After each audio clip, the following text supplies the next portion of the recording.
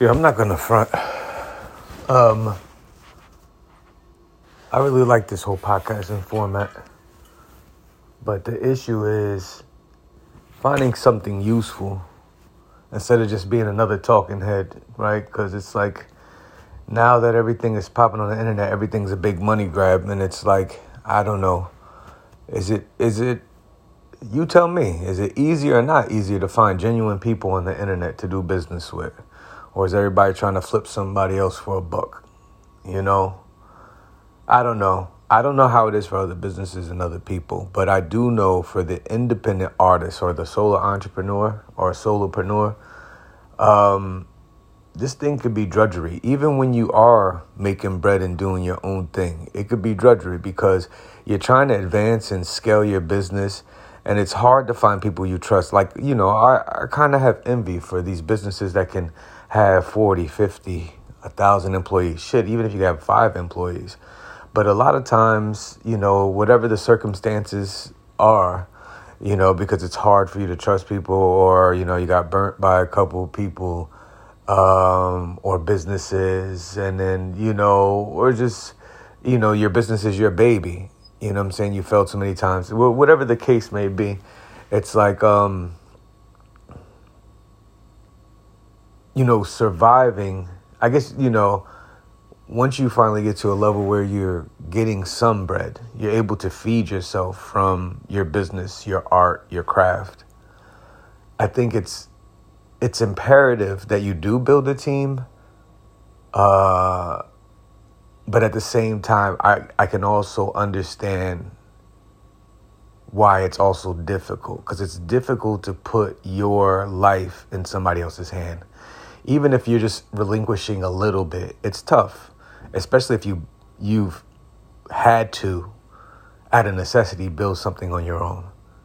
And then because you figure, hey, I survived this long, why would I need to deal with, bringing somebody within my circle? You know what I'm saying? But I don't know if it's enough to just survive. You know what I'm saying? Because then you're always in survival mode. Like, how do you thrive as a solopreneur? How do you thrive as an independent artist is the real question. I just recently changed. I haven't been podcasting for a while. But I left the channel open for something like this. Like, in case I wanted to speak, the channel is already there for whoever's listening. I think I lost momentum, so now I think there's like 5 listeners out there. So congratulations to you for sticking in there, right? Because I'm going to give you this piece. I changed the podcast. Instead of This Is Life with Univie Soul, where I was like talking, I was taking breaks from the studio and just talking to random people that I knew because I felt like everybody had a story to tell. I felt like that was cool, but I couldn't keep up with like booking interviews. And that's just really not something I do. But I feel like something I can talk to other folks about, like yourself, is being an independent artist, right? And what I do to survive, and maybe not even what I do to survive. I see what other folks are doing, and sometimes I try these things. These things don't work out for me, but, I do have something that's been working out for me since 2016. I haven't had to get a job, and I've been able to survive as an independent artist and provide for my family. But, I would like to thrive. I would like to be able to get my records out there on a higher level and, make the best music, play the best shows. And but it's cool because I am getting paid to master my craft, which is going to last me for the rest of my life. So I am surviving as an independent artist. And I think that that's why I changed the title of the podcast to Surviving as an Independent Artist, because every day I got to figure out how to keep the bread coming in and how to grow it, because we need things.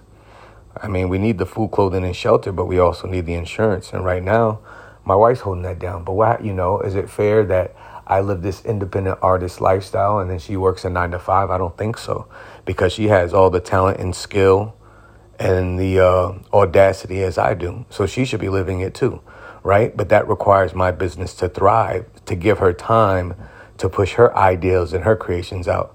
And, like the cost of living, everything is going up. And then it's like, you want to get luxuries and you want to do certain things, but you've got to keep reinvesting in your business, right? And then things come up. So it's kind of like your business until you get to I guess, certain dollar amounts, and, you know, you're just in survival mode because any dry spell can take you out the game. If you are, it depends on how far out your game has gotten. If you're building up your cash that much and your bills are low, you got a low overhead, right? If you could push out your business 6 months, 9 months, a year, 2 years, it gives you a chance to take risks to grow and stuff like that. And because if you think about it, yeah, I'm not getting a consistent paycheck and I get good money. But what about if my wife says, hey, she wants to leave her job and shoot her shot too for what she does with the purses and stuff like that? I got to be able to hold her down same way that she held me down.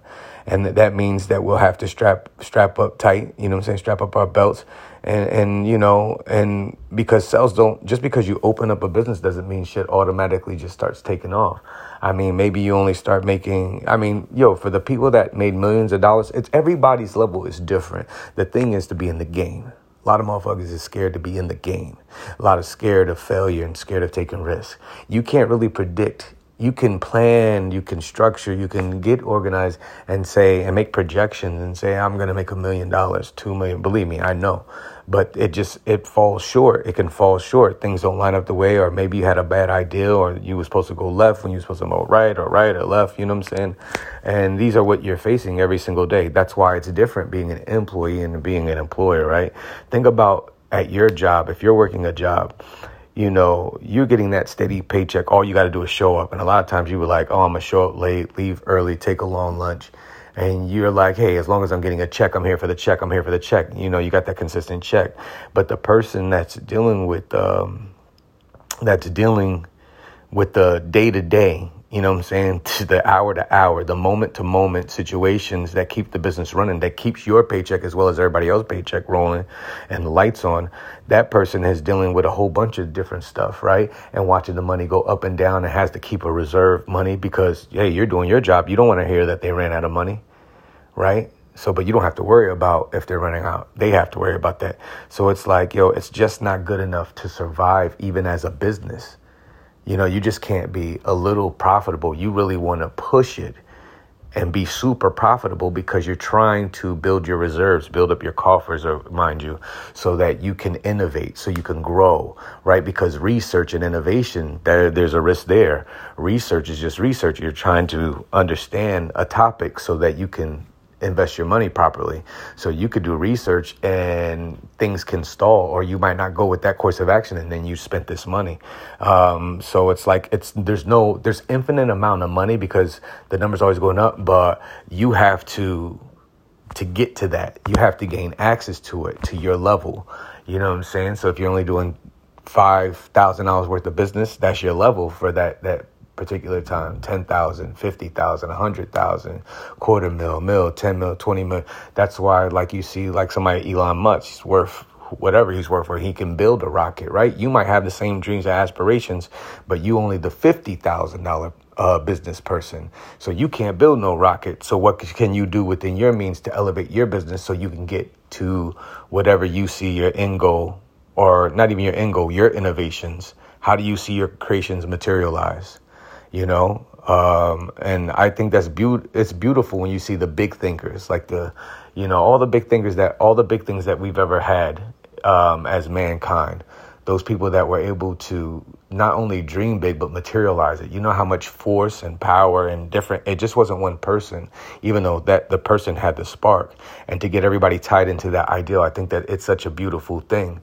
But in the meantime, before you could get to that thing like that, you're by yourself. You're an independent artist. You're a solopreneur, right? Because a lot of people are not trying to hear what it is that you're trying to do, because everybody's got their own lives that they're trying to do, their own ideas, their own agenda. You have to prove it to them that it's worth their while to jump in. And that's not always easy, even when you're making bread, because it's more than the bread that folks are looking for to be a part of. It's more than just making money for most, you know? So I think I'm going to treat this as a personal journal this time. and talk about surviving as an independent artist. And hopefully as I'm talking and recording myself and playing it back as I'm surviving, I figure out a way to thrive, to build a team, to build momentum, because I'm able to control the means of production now. I'm starting to develop where I've always developed the writing chops, and I'm developing the recording chops. Now I'm developing the music making chops and the mixing chops and the mastering chops. By that point, I have developed the means of production on the audio side. Then maybe I can get into the graphics, or the video. I'm not sure. Or maybe partner with somebody for that because I have the audio side. But I'm hoping that after spending so much time for it not working, now finally getting it to work in my 40s, that heading into my late 40s and my 50s, I can really figure out how to make it thrive on a grand scale to reach the biggest audience is possible. Make the best sound recordings possible and reach the biggest audiences possible. It's a lifelong journey, so there's no particular time, but I would like to see that go through now because I can't see any other way. Do I stay like this, just surviving as an independent artist for the next 10 years? I think even that would get stale just to survive, just to be making it.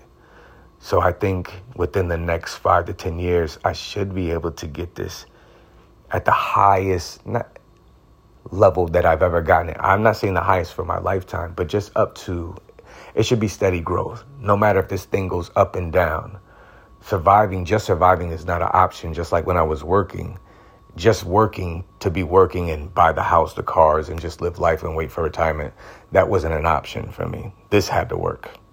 And it's still the same thing. I'm nobody's manager. I'm nobody's recording engineer. I'm nobody's promoter. I'm just an independent artist.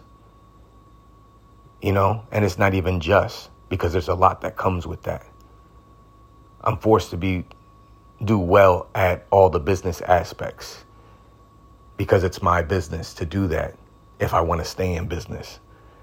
But that's not something that I lend out to other people and say, hey, and represent myself as this is what I do. No, I'm a creator, not, and a content creator in my own right. I'm not a social media content creator.